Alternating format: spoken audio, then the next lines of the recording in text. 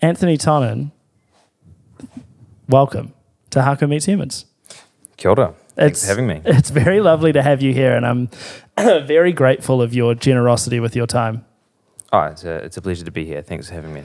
I did want to start off with something sentimental that I realized when I actually moved into Grey Lynn, was that I stood in the intersection of the Grey Lynn shops looking at what was Kokako but is now Postal Service, and had like a very visual flashback to a very rainy day looking at the exact same site. And I realized that when Brad and I had been in Two Cartoons and we just started and we came up to Auckland, you had very kindly met us for a coffee in Grey Lynn. Oh, right. Yes, yeah. And Cool. And it was at Kokako, at Postal Service. He must have been living in Grey Lynn at the time. Yeah, I was on that corner for years. Oh my Yeah. God. And when I had arrived there, I'd never been to Auckland before, so I just had streets and buildings and I had no sense of where I was, but standing at that intersection, it reminded me of what I think was a really, again, a very generous and kind thing for you to do for some young kids, because you know. Well, I was a pretty young kid then too. I had very little value on my time. It was a great spot. I mean, Grey Lynn at that time was cool. I remember seeing the Vales check into the Surrey Hotel down the road. I could tell it was Finn because of his hat, and I was like, "Wow, look, it's the Vales. They're staying in Grey Lynn." I think I'd feel the same way if I saw Finn's hat at the Surrey Hotel. Yeah. Oh my God. Were there any venues around? What was like the closest venue to you? Was Freedom Argolas happening when you were in Grey Lynn? No. No. I mean, Auckland in 2010 when I moved there, it was cool because it was going up and it actually got better for venues the whole time I lived here until 2017. But there was the Wine Cellar. I'd already played some gigs at the Wine Cellar. That was part of why I moved up, and Whammy Bar. But and then over the time there was some that came and went. Golden Dawn, obviously, and there was some like back in 2010. There were more gigs at the Thirsty Dog, and not the Thirsty Dog, Dog's Bollocks. Dog's Bollocks. Yeah, and there were some other ones that I forget. You know, there was like someone mentioned the Rising Sun the other day. So yeah, I mean, the consistent thing in the 2000s and 2010s is the other three main music cities, Dunedin, Wellington, and Christchurch. They all went through phases where they'd have almost no venues, and suddenly there'd be lots more house parties and things. Whereas Auckland always maintained a steady amount of places to play, and it seems to get better. And talking to other people only 5 years earlier, like 2005, there weren't really the sort of, at least there weren't the indie music venues to play in. So it was a good time. It was such a good time to come up to Auckland. Yeah, because you came up to Auckland from Dunedin. Yeah. And there was a little bit of like a Dunedin movement to Auckland, like over a span of like maybe 2 or 3 years. Yeah. Were you at the front end? I arrived just after that, so I didn't really know everyone yet. And I'm always curious, like, were you one of the early movers from that Dunedin thing up to Auckland? I mean, who knows? Like, there could have been heaps of people before me. I didn't know that many people before me. I knew a couple, but definitely a bunch of my friends in Dunedin came up around the same time. Yeah. I mean, I thought about when you leave Dunedin, you're allowed to move to Wellington or Melbourne, and if you move to Auckland, you just don't tell anyone in Dunedin. I tried. I sort of spent some time in Wellington, spent some time in Melbourne, and Melbourne. It felt like it was going to be really tough starting out in music in Melbourne because being from New Zealand was sort of. It was worse than being from Tasmania. There was no street cred for coming from New Zealand or anything. And so some people did it and did really well, going to Melbourne, but I thought it was going to be tough. And then going to Wellington at that time in 2010, 2009, 2010, when I was thinking about it, Wellington had been the cool city for 10 years, and people there knew it. And they were also maybe sick of people moving from Dunedin.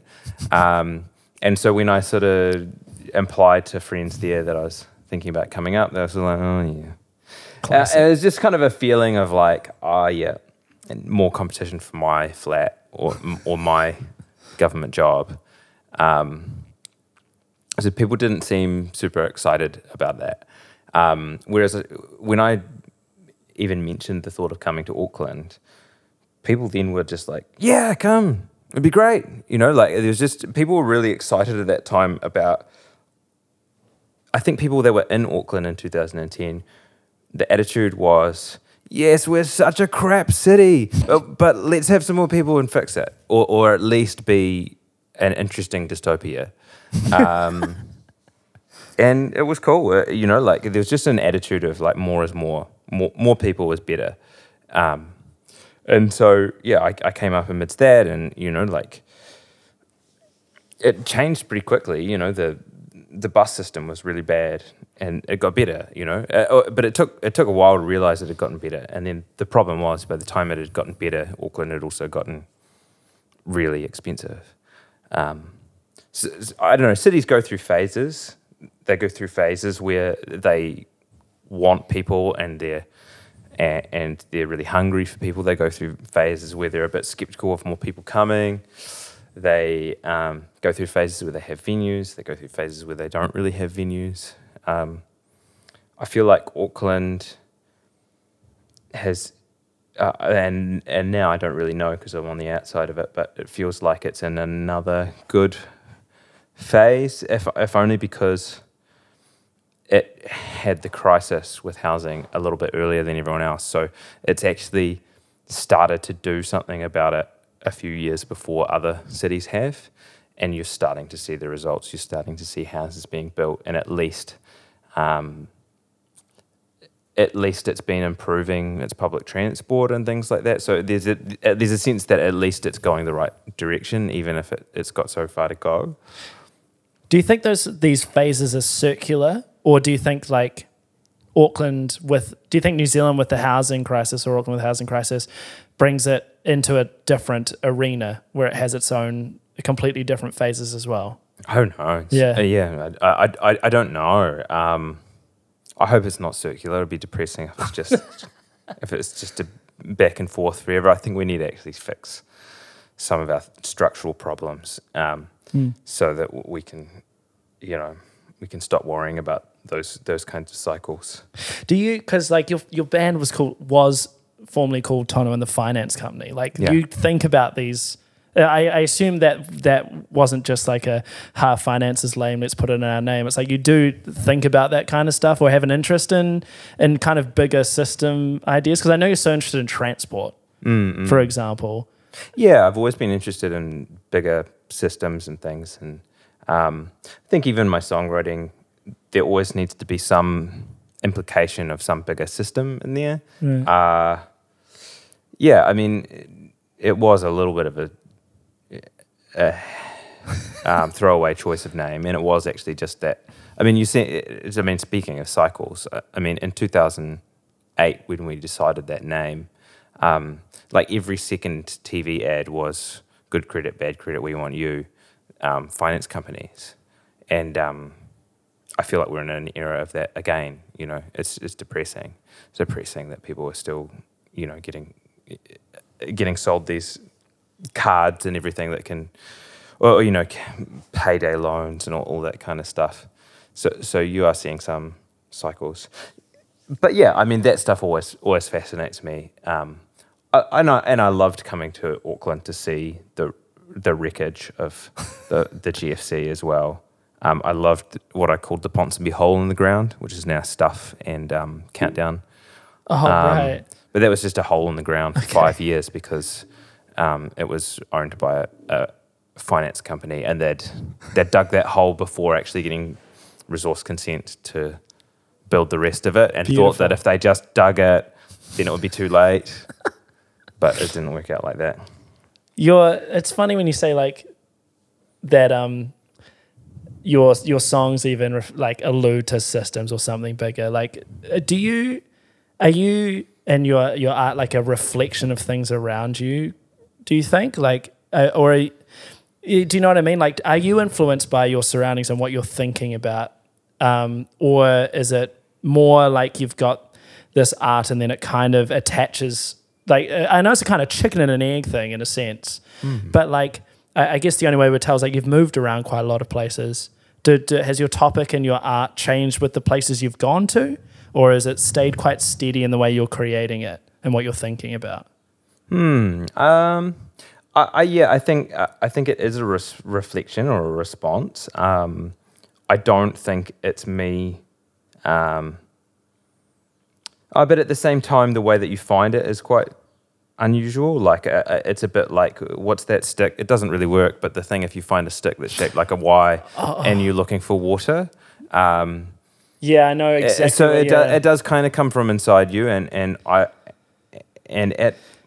my core, the way that I write songs is to write for no reason and with no specific goal. Really? Yeah, I don't say I'm going to write a song about this, and I don't say this is happening, I need to write about this. I just go into a room and hit the piano until something comes. But then, in terms of what comes out, it does seem to be, I think consistently it's a reflection of the systems, and more it's becoming about the frustrations of the system we live in and the inability to get things done. But and that's changed a little bit over time. That's so interesting to hear you say that, because I have this, as like an avid consumer of your music, and isn't that a gross word to use? I have this view of your music, of it being almost like my favorite journalist musician, in a sense. And I don't mean that in just like, obviously the very upfront example of that would be the Paper Mill, Mateo Paper Mill. But I also mean in like, you know, drug trade in bars and stuff like that. You know what I mean? Like, and I've always really appreciated that side of. I feel like you're telling almost like on the ground humanistic journalism stories, but through music, and it's really interesting to hear. It's hard to imagine that kind of effect being created without like the complete intention of that right at the start. I find that really fascinating. Oh, yeah. I mean, I guess what I'll do is I'll try to find what I want to write. You know, and sometimes it comes as music. Sometimes I get a couple of words.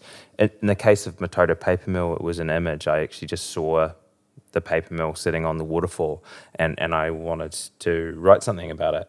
And then I will, once I know what I'm writing about, I will then go and research it the way a journalist would. Wow. I guess the difference is it's quite interesting. Like, I don't follow a journalistic cycle, though. You know, I don't really believe in being reactive.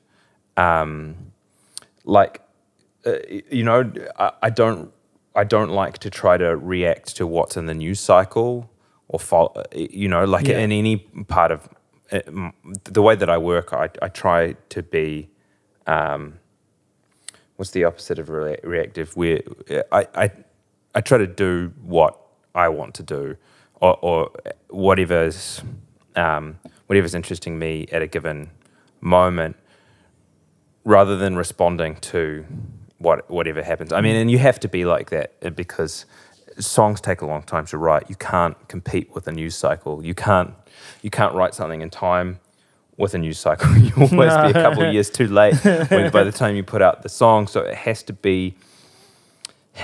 have a sort of sense of permanence. So you've got to find something that seems to, I mean, just like with the magic dowsing stick, which doesn't work, you've got to find the source of water underground. You've got to find something that's a little bit more structural and deeper, so that if that song's around in a few years, Yeah. it's going to be, and you know, and not that I always get that right.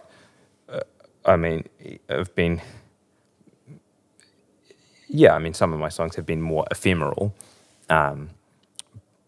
but yeah, the way I'm writing now is, I couldn't do it anyway. If I tried to just write about this week's news, I wouldn't feel like those were my songs. Yeah. You know. No, of course. Where along the I've always been interested in like where you see yourself, because I think it's such an interesting. I'd call you like an artist figure. Like I think it's actually, it doesn't encapsulate all the things I think you do just by calling you like a musician or a music person. But we'll talk about that. But it's more, when you create it, your intention are you making entertainment or are you trying to impact the world? And I know that's like two extremes of the continuum. Like where do you are you at a fixed point in that with what you're existing as, or is that something that's changed for you over time? No, I'm trying to reshape the world somehow, you know. Somehow, yeah. I you know, and it can be entertaining to do that, and I think that's great. I mean, if you can use entertainment to reshape the world. I mean, something interesting to happen to me in the last couple of years, in that I have gotten interested in a particular system more than I have others, and that is public transport. And I guess what I'm trying to do in public transport is use the same methods that I use as a songwriter and as a performer and somebody, you know, running my own business and practice as a performer. I'm trying to take the same methods of that practice to public transport to see if I can change a system around me or have some impact on a system around me, but in a different way than what I thought were the only ways to do it, which I guess was like run for council or something like that. So yeah, I mean, I'm definitely trying to change things around me, but my job is to be an entertainer, and the most important part of my job is to perform and make great shows that you know, make reality more interesting. I mean, the thing that I always say that I think more than entertainment is the idea of distillation of time. I mean, the only reason why I should be why I can justify getting a number of people to come into a room and spend an hour with me and pay money to do that is because I've prepared that hour much more than they have. And if I can spend 100, 200 hours on a prepared hour, then you can distill time.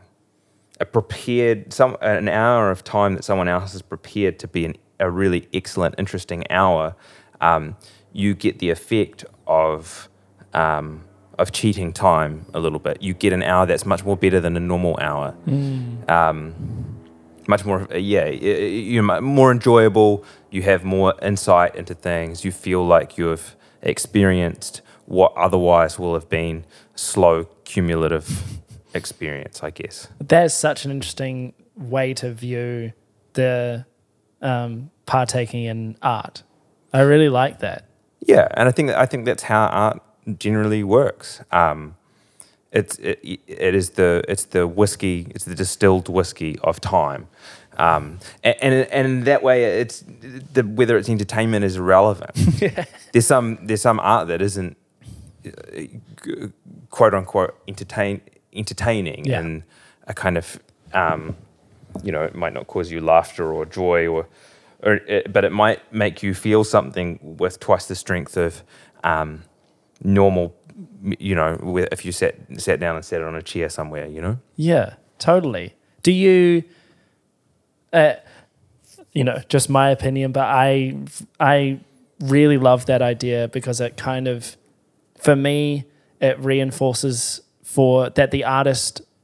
I think there is things to benefit from being like rehearsed and being prepared, and actually that the performance is it doesn't have to be just a version of the art or something just to have fun with. I think that as it goes in waves, there are kind of performance styles that become really popular, and I think for me, I will always enjoy seeing a really tight, really rehearsed, really thought out thing, even if it's a bit dry maybe because it's so sorted out, which is definitely a problem sometimes. Yeah.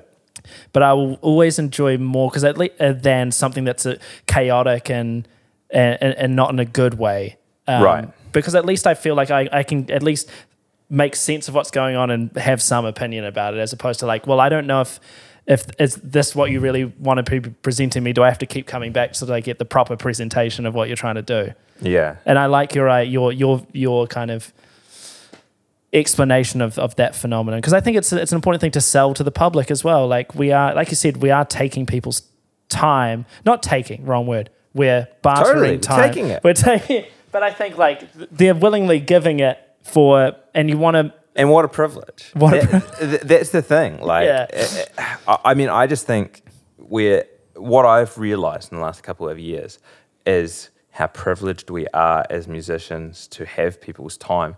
And not just privilege, but there's so much value and potential in that. I still think it's amazing. I mean, Netflix can't get 40 people in Auckland to go and turn up at the Whammy Bar. I mean, I'm sure they could if they put on an event. But the fact, like if you'd see it with videos now, you put a video up on Facebook or YouTube or something. Most people watch that for 10 seconds, and then they click to the next thing and click to the next thing. The internet can't get people's time for very long periods, and they're just sitting there.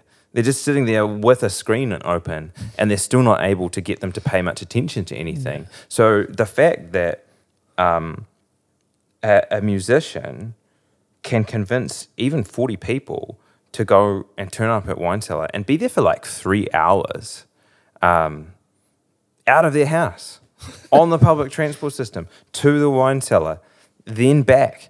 I think that's incredible, and there's so much power in that, and that's why, the biggest thing that I learned with Railland was that because I could convince 150 people to go to a show with me, in the case of Dunedin, if I just convinced them, hey, hear me out, put in another $30 each, and we'll charter a train and we'll make a train exist, as if the public transport system that used to run in the 70s still runs, just for tonight.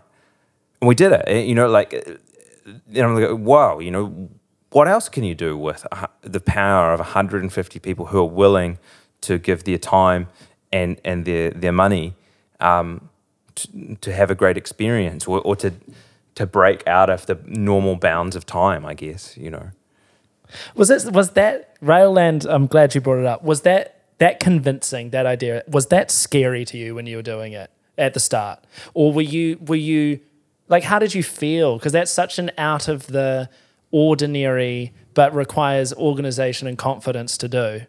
Like, how did you feel doing it? Was it just as easy as it looked? As easy as that pitch just then, hey, we're going to do a cool thing as if the thing and just pay $30 more? It was just consuming, so it just felt like the only thing I wanted to do. So I didn't, and maybe I was a bit too guns blazing. Yeah, maybe if I'd known how hard it was going to be in parts, I wouldn't have been so confident about it. But it seemed to happen pretty organically, the way that something that you just really love doing. And it combined the things that I've been doing for so many years. I had many years of putting on gigs, and by that time, by a certain point of time, that if you book the venue, if you are relatively organized with the posters and stuff, your gig will happen. It's fine. Yeah. It was a little bit scary when we started adding the chartering part, like chartering a train. Definitely, definitely there was a nervousness to taking on the extra cost of chartering a train and putting up a ticket price that was double what I'd ever done until that point. But I just felt like it would work, and it seemed worth the risk at the time, and it worked really well. Yeah. What was hard was with Railland, I decided that it was going to be every year, and that I was going to rewrite the show every year. And so the second year, I'm really proud of the work I made for that, but I really had to. It was really hard to write a whole new show for it in the second year. The third year ended up being a bit of a combination of both years, which was good because we went to lots of new places, and it didn't feel right to give them the third part of a trilogy without the first or the second. So it felt natural to do a sort of combination show. But yeah, setting such a big artistic challenge like writing a whole new show, and it's funny because people haven't even heard, because I haven't released the songs really. I've only released a couple of live versions from Railland. So having this show that has its own songs and people don't know them yet, and finding a way to melt that all into the show and everything, it's all quite an undertaking. Yes, yeah, it is. Yeah. Wow. Did you is the only way to experience that music in those shows being there on that train to that venue? Like, is there? That's it. That's the. Well, at the moment, we'll work on it, but I guess I'll see what happens with Railland. For now, I'm focusing on the new record, and I guess. When I started in music, the album was the most important thing, and I still think artistically an album is a really important thing. But my goal, ever since I started, was simply to make to have a practice and a career out of music, and what has become more important to having fulfilling work has been shows like A Synthesized Universe or Railland. They've been the main vehicles, not the album. Because if you release an album, it just costs you money. Like it's no longer a very good vehicle for work. It can be, but it's a tough vehicle to create work around. And the thing that I've developed with immersive live shows has been a much more sustainable vehicle. So I kind of got waylaid just after starting Leave Love Out of This, because suddenly I had something that I could actually plan my year around and that would provide me with work, and really fulfilling, interesting work. Definitely all the things that I want to be doing in terms of giving people great experiences and something that seems to transcend the normal boundaries of life and time and things, and test what's possible.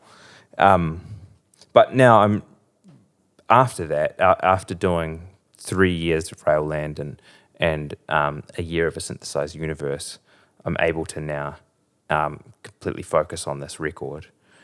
Which is good, but we'll see what happens with the record, and then come back to Railland at some point. So where does what's the kernel of motivation to coming back to the vehicle of an album? Oh well, it is still artistically very important, and it's just ready now. It had to slowly get ready while those other things were going on, and then obviously it got slowed down a little bit because Jonathan, who produced it, is in the Beths, and so the Beths, who became wildly successful. Yeah. So things slowed down a little bit with that, but also, I got waylaid on these other sorts of shows, but and then we probably would have would have released it slightly earlier if it hadn't been for COVID and things. But it just felt right, It felt like the time to make the record and to put it out and to tour the record and get the band playing again. So it just seemed there's a time to be doing certain things, and this is the time to do that. Does it feel more after quite? I'm sure it was quite a nebulous process in terms of Railland and A Synthesized Universe, because you've got so many different facets of, you're not just thinking about music, like you're kind of creating the blueprint as you're creating the show. Whereas in an album and an album release cycle and a tour, these are things that you've done before. These are things that bands have been doing for decades and decades that have a far more solid blueprint. Does it feel, does it feel different? Do you feel like more focused or anything? Do you feel like... I mean, it's always changing. Right. Especially when you take as long between albums as I do, the map is completely different. So you have to work out how you do it all over again. But it feels good. It feels great. I mean, I haven't wanted to rush this album because I know it's a good album. I know it's the best stuff I have, and so I haven't been willing to rush it and just put it, just put it up and not have the vinyl ready on release date and that kind of stuff. I've wanted to do justice to the songs on that album, and I think we are, and things have come together in the last year. Nadia Reid and I had talked about her releasing the record before, but last year she was releasing her own album, so it didn't make sense. And we were going to thought about releasing the album around that time, but if we had, we wouldn't have been able to team up with her to release the record because she'd be busy on her own album. So lots of things have just come together very nicely for this album. It just feels like the right time to do it. Yeah, nice. I think you're such an interesting creator for me, because you have kind of like, most people would either be able to spend the time and craft the kind of music that you make and not really, and that's the thing they do. And I think it's so interesting that you almost have the mentality of like a working actor, and you treat music kind of like how acting is as a business. Like there's lots of different mediums that your acting can go into in terms of shows you can tour around or vehicles you can put your stuff in, like a for movie, TV show, all the way through to theatre and musical to like street performance, to all this stuff that really inspires me, because I quite often get frustrated, or I talk to a lot of people about the idea that it's such a tight box around music, in a sense of like the pressure is just to do the same three things over and over, which is write a song, record it and release it, and then play it at a show, and then that's the cycle. As a musician, that's all you can do. So I find it really inspiring when you do things like Railland and A Synthesized Universe. But it's fascinating that, again, I would assume people would either be one or the other, and you are like a synthesis of both of these worlds, and it's interesting to hear you so at ease about both of them, which is really lovely. Well, I never felt comfortable with the model. I was always better at history at high school and stuff, and I studied history at university, and but when I got interested in music was because I discovered songwriting, and it was this thing that was I'd been very vague about what I wanted to do in life up until that point, and I was pretty okay at history at school, so figured I'd do something, whatever job that led to, but I wasn't excited about anything. And when I came across songwriting, I suddenly didn't want to do anything else. So that was the thing that drove me into being a musician, because I just wanted to write songs. I just thought it was the most powerful thing to do with my time. But I never, while I loved songwriting, I was never comfortable with the format of being a musician. I just looked at it, and even as an optimistic 19-year-old, it still looked like a chump's game, you know. So you mean I've got to work part-time jobs for the next 10 years, and then I've just got to play as many bars as I can around the world and either succeed or give up. It seemed like a tough gig. I mean, the same way that to an actor, trying to move to Los Angeles or something and wait tables, it doesn't. Is this the best way? You know, is there not another way? And I tried to think. It's funny because I was on the PACE scheme in the last. Shout out PACE. In his dying gasps, and I had this great. I had a great mentor, Anthony Decker, in Dunedin, and we used to talk about this and go, well, maybe I could do this differently. Maybe there's some other way. And we talked about, well, maybe I could make like some kind of different sort of show that's sort of maybe like a that you could do at conferences or something. I mean, we didn't know what the hell we were doing, and I tried to do a fringe festival show. And I completely bombed, and it was the most terrifying thing I'd ever done. So that didn't work. And eventually I just had to make peace with the fact that I had to go and play as many bars as I could. And I also, because I had to get good, I had to become a good performer. And I had to work part-time jobs. I had to work as a tour guide. I had to work as a bartender. I always started those jobs with lots of enthusiasm and then eventually became grumpy. But, you have to, it was sometimes hard working at Golden Dawn and serving people the same age as me who were successful creatives in a different sphere, like, I guess, advertising or the actors that did have a good stream of work. But years later, when I started doing these immersive shows and started doing things that used a different skill set, like, it was really satisfying to realize that with Railland, for the first time I'm using my history degree. I'm doing historical research on these shows. I'm also using skills I learned in tour guiding about expectation management and planning these journeys and things. We put on bars at these shows, and I go and apply for a liquor license, and I design a bar menu. So it's like even the bartending. So all these things that you end up doing, you can actually find ways to use them. And everybody will come into creative work with a different set of things that they can do. Some things that they're naturally good at, some things that they want to be good at. And I just think you don't have to do things via the format, via the only format that seems to be available.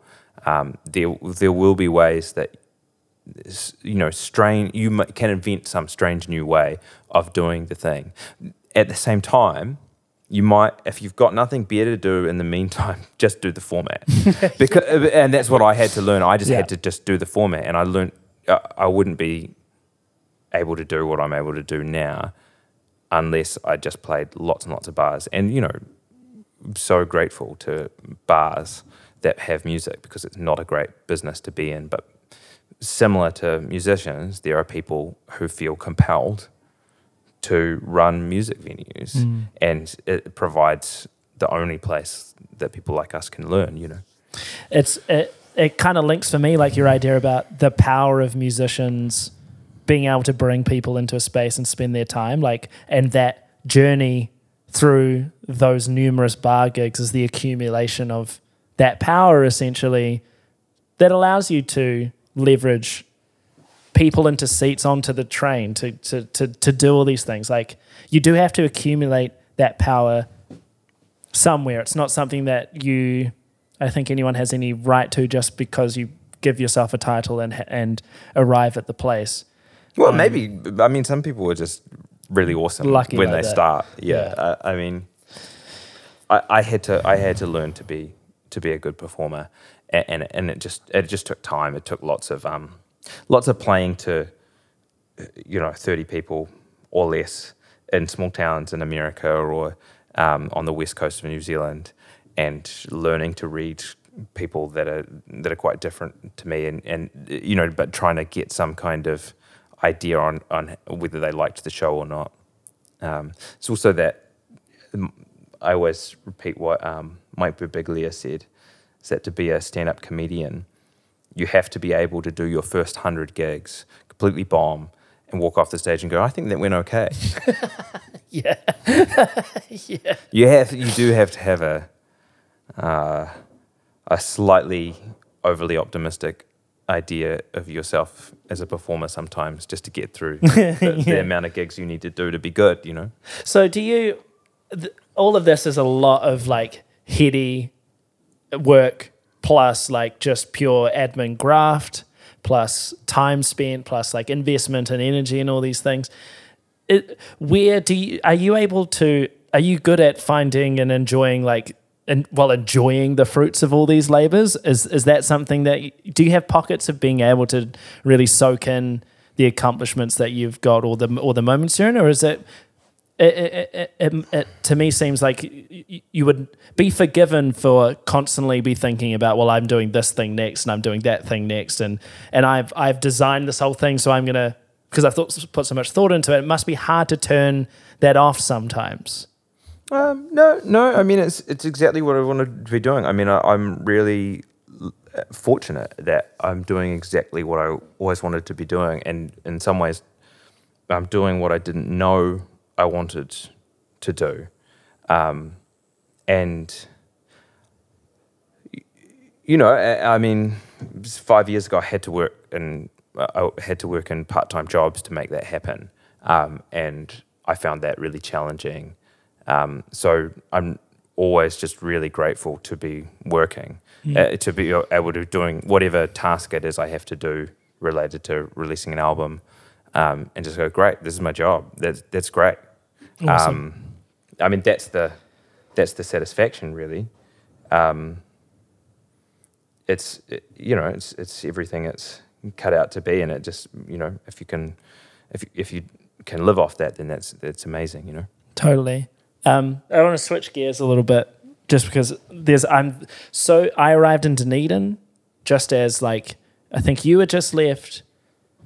Skinny would be about to leave, I'm pretty sure. It seemed like I arrived at the end of something, and then at the start of something else, like Fee Stock really took off, and Fee Street really took off, and all of Paul Catharow's bands really took off and did some awesome stuff. But I arrived in Dunedin, and everyone was singing in New Zealand accents, and everyone's lyrics were really upfront and were very descriptive, and I could hear the words most of the time, and it just seemed to me like this is a thing. It almost is like, these guys have just either all sat together and just decided this is how it's going to be, or this seems like a real scene thing, and I think I will be forever curious about that, because some of my favorite music has those attributes and comes out of that time. What was your sense as probably one of the leading people, because your vocals and your self singing is so upfront, especially in the earlier stuff? What was going on there? Where did this all come from your perspective? I think the world was still a bit less connected at that time, and I think you could get scenes that made really different music depending on which city you lived in. Which is really kind of cool, and I don't know if it's the same now. And in some ways, it's much better that it's not like that. I mean, I feel like my band and a couple other bands maybe struggled with some aesthetic things, like the value of good art, and maybe an over-reliance on Photoshop and all these new computer tools that were helpful, but if not used in an artistic way. So but it was just a really interesting. It was an interesting scene that did things its own own way. We felt quite frustrated that it was really hard to get beyond that scene, like to get a listenership outside of Dunedin was quite tricky then. Right. And that's partially why many of us moved to Auckland. Because at that time, you know, like there was a lot more media and around, and Auckland was the media centre. And if you did go to Auckland, if you could win over Auckland, then you by default won over the rest of the country. Because if you got covered in Auckland press and you got played on Auckland radio, then you probably got played on all the other like indie radio stations as well. And that felt quite unfair. And that was kind of just an underlying challenge of that whole scene. Then again, I mean, we weren't all that good, myself included. Yeah. You know, and there was some things that weren't great about that scene. You know, pretty blokey. But you know, it was interesting. Yeah, I mean, what a crazy thing. I mean, if now there was one city where there were like 5 bands that all sang in New Zealand accents, you'd go, how's that happening? It's like another country. But I just think that's how much more difference there was. I mean, we were always, whereas if you went to Dunedin 5-10 years later, I think that bands were much more in tune with the aesthetics and things that, like, there'd be maybe less difference. You would almost say like a band from Auckland or Dunedin, they could be in the same scenes. You could maybe start to see more connections between the music that different bands were making. I mean, it was the same thing in Australia as well. I really noticed Australia changed heaps when they changed Triple J, because in the old era, Triple J had sort of fostered and encouraged the Melbourne natural Australian accent, electric guitar kind of music, and there's some great music from that, and some bad music. But it was like going to a different planet listening to the radio station in Melbourne. But when Triple J had a big review and said, actually, our audience is aging and our average audience is a 37-year-old male, we got to stop playing these bands. You know, there's lots of sad things about that. But then I noticed that the difference between Australian radio and New Zealand radio became less noticeable, actually. Okay. The similar sorts of waves of like production aesthetics that you'd hear in New Zealand and in America and in Australia, they all kind of went in the same waves. I just feel like there's been this huge like corporate homogeneity thing that just everything is just like slushing together just at this level, you know, this corporate level of like, right. money's a consideration. Right. And I think whenever that, it's just like everything just seems to be sludging together like that. I don't see difference. Yeah. I mean, I see the positives of it as well. I mean, I don't think it's all corporate. I think, you know, I would have loved to have had a better idea from the internet when I was in Dunedin. It's just like, why don't people like my music?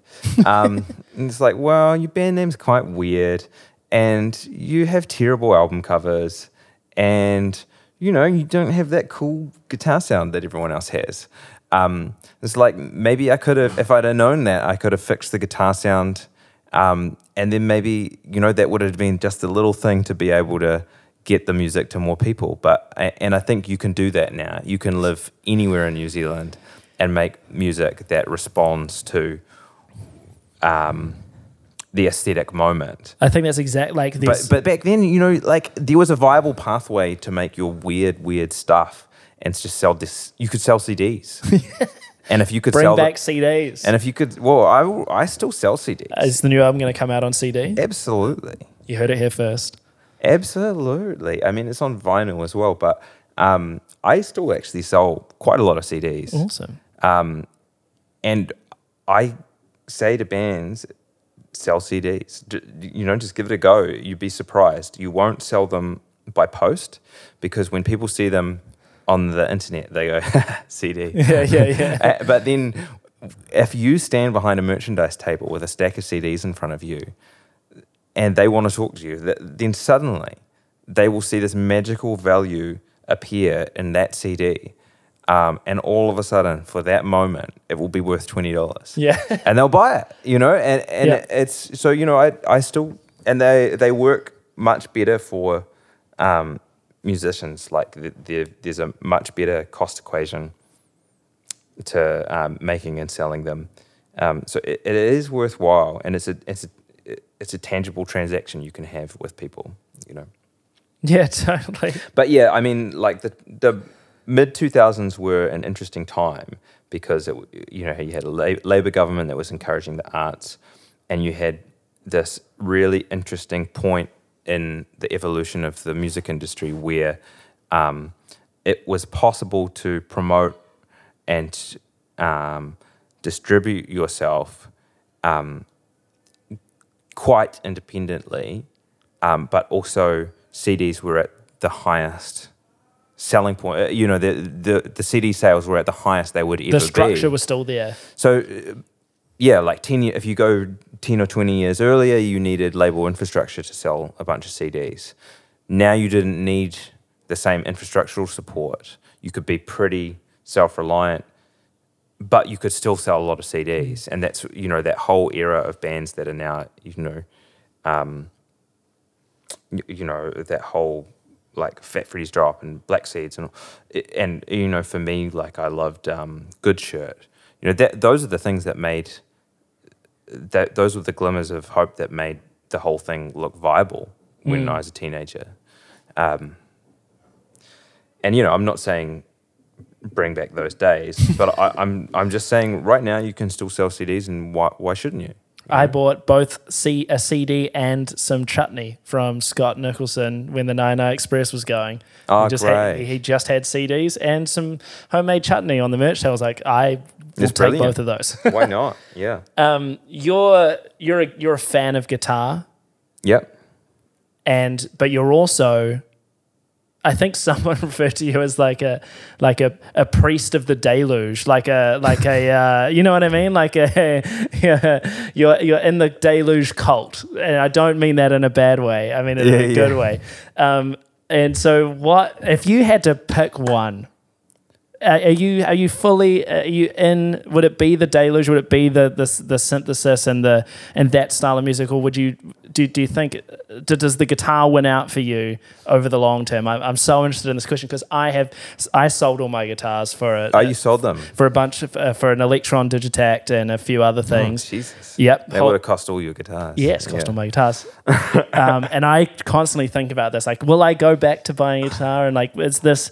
Yeah. How do you? Look, my dream is to eventually have the technology that I can just move my arms and control the music and just stand there. Beautiful. And I would love, my dream would be to have a show that I can just get on a plane, or, even better, get on a long distance overnight train, maybe travel by ship between continents, but not be lugging 6 or 7 heavy pieces of luggage, and just walk on stage and control things with my hand, maybe through like some kind of theremin system, but the theremin was just sending MIDI information so that I could... The Elon Musk neural link theremin attachment.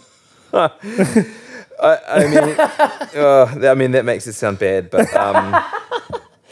yeah, I mean, for me at the moment, I need both. I need, because the guitar was made in 1968, and so it represents, and it's a stringed instrument made of wood, and it represents a time when we made things that can last, and we don't know how long electric guitars last yet, but I suspect they're probably going to last as long as violins have lasted, and we may never make things like that again, and so there's something really nice about having that, and also it's an organic sounding thing, and having the organic thing balances out the fact that I'm using drum machines and the Deluge to do the electronic side of things, because I love having all the magic tricks that you can do with the Deluge. But yeah, there's something really grounding. I mean, I guess you've always got the human voice, and that's always going to be the organic balance to all that digital stuff. But for me, yeah, there seems to be something about having the guitar and the Deluge. But I've also got a stage piano in my set now. Oh, and really? So it's heavy. Yeah, everything's heavy. Yeah. It's like you're constantly trying to get minimalism into your flat. You'll throw all these stuff out, and then it grows. And then it grows again. It's the law of entropy. Yeah, yeah. I got it all down quite small at one stage. It was just Deluge, a little 32 key MIDI controller behind the Deluge and the guitar. But now I've got 3 stations on stage, and one of them's a big piano. But the piano, it's just it's the best thing to write on, and you can do so much more with the Deluge by connecting a nice, really playable instrument like a full-sized digital piano. I was about to make an awful joke. It's not nice to call Stu a big piano. We've added a big piano, and it's like, Stu's a real person, okay? No, he doesn't just hit things, okay? Yeah, well, I mean, that's the other thing. I mean, it's going to be exciting to have a band. I mean, it's nice to have other people to share the lifting as well, Yeah. I agree. Yeah. I agree. That is a downside of the whole solo thing, isn't it? Yeah. The last thing I wanted to talk about, and we've kind of flitted around it, is public transport. And you say you a lot of stuff you've got out there is it is very evocative, and you paint a lot of pictures, and you present a lot of feelings about public transport.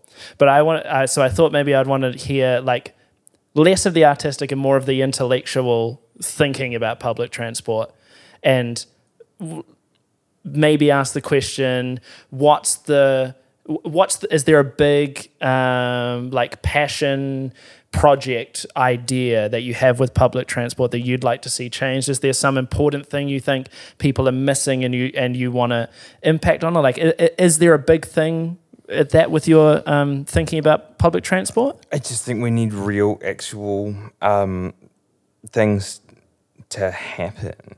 And soon, like that, and that's. I think we need to.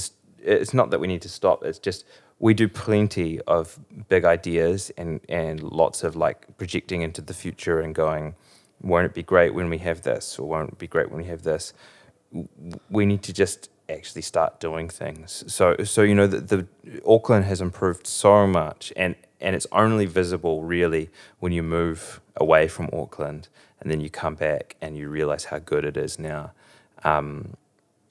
But when I moved to Auckland in 2010, the reason I was able to be part of it getting better was because somebody had decided, let's buy some crappy trains from Perth, diesel trains, boring diesel trains, and let's put them on the tracks and just run them in Auckland. And they used to have like a sign on them saying 70%, their reliability, they had to say how on time they were, and they were invariably like 65 to 75% reliable.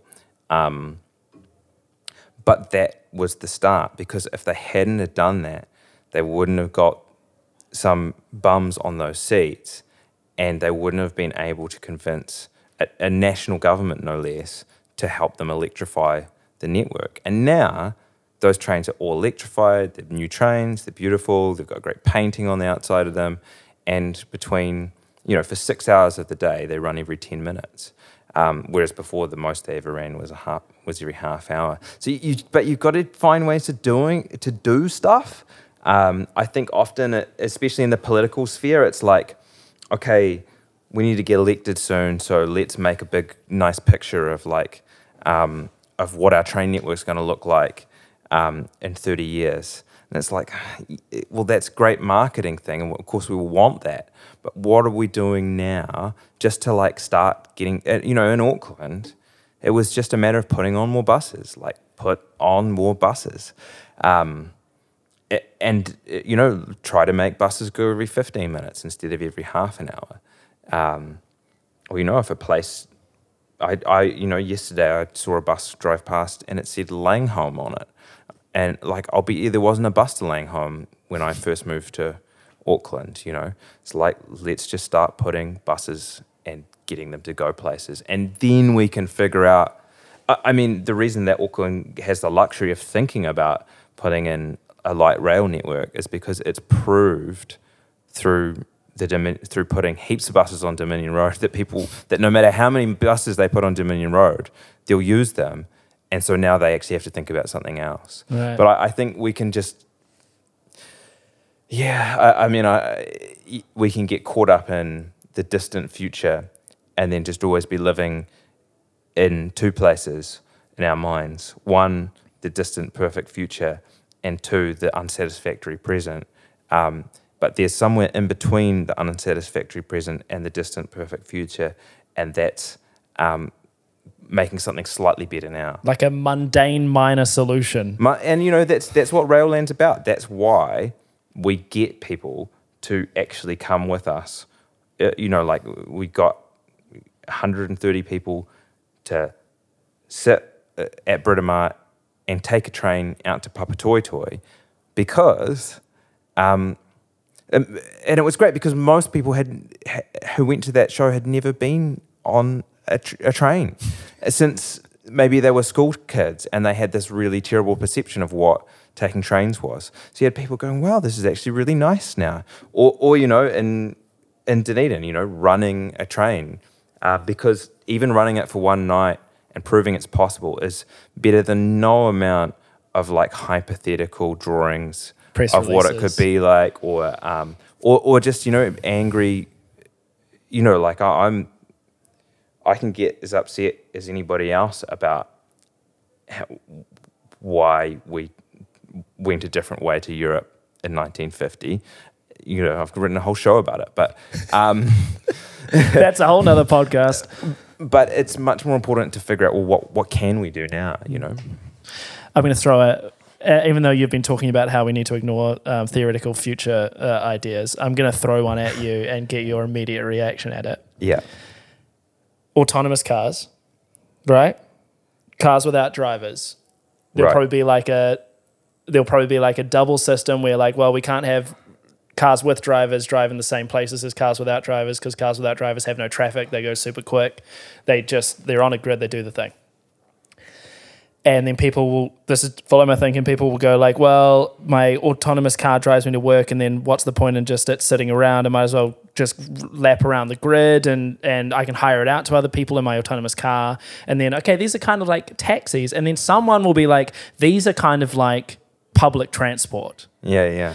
Do you think at some time in the future, autonomous cars will be thought of? Someone will say the government needs a fleet of autonomous cars as public transport.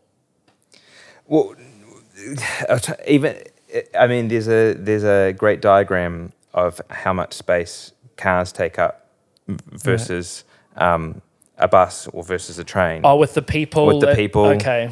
Yeah, but you can just replace the word car with autonomous car. It still takes up 13. So a car, whether it's autonomous or not, it takes up 13 times the amount of space as public transport, like physical space. It's just funny, like the shift.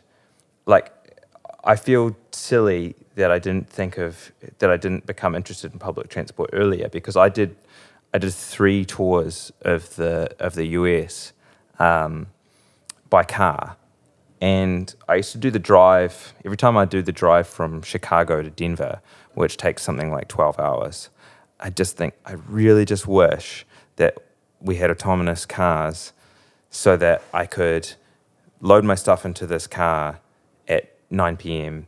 after the gig, go to sleep and wake up in Denver. And then when I became interested in public transport, I realized there's a bloody train. There's a train from Chicago to Denver. Described a train. I've described a train.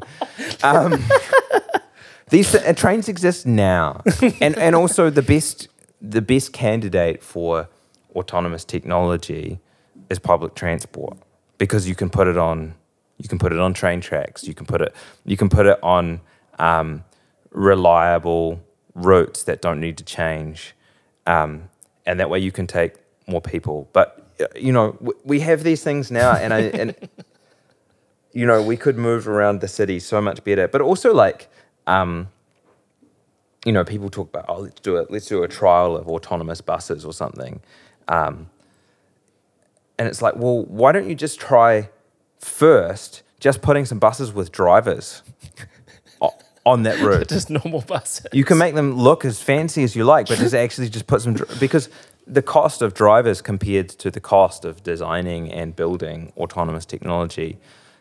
And do we really want a world where we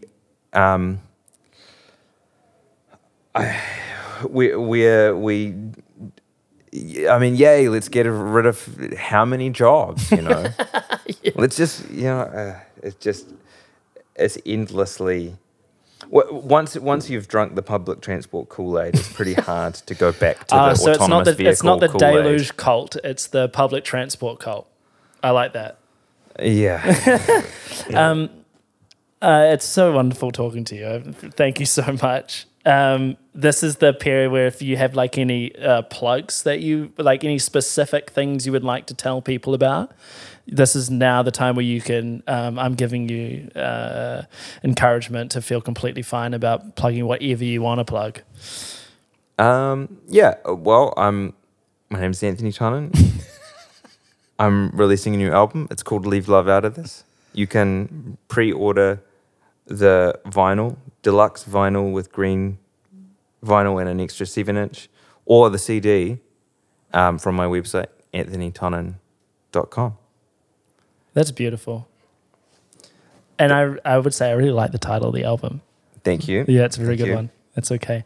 Thank you so much for Thank you for your time. Oh, and one last thing I want to tell you, because I haven't told you before, is and very quick, Brad and I lived in London for a few years. And we both turned 23 while we were over in London. Right. Obviously, big fans of that song.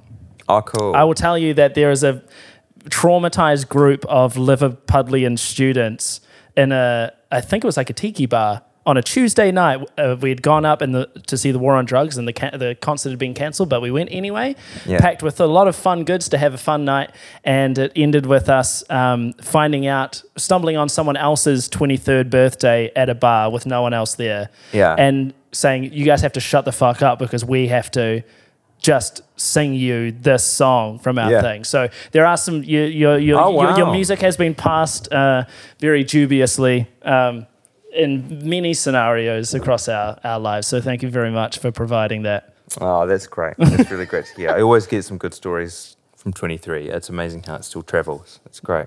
It's a beautiful song. Thank you. Thank you for having me. Yeah.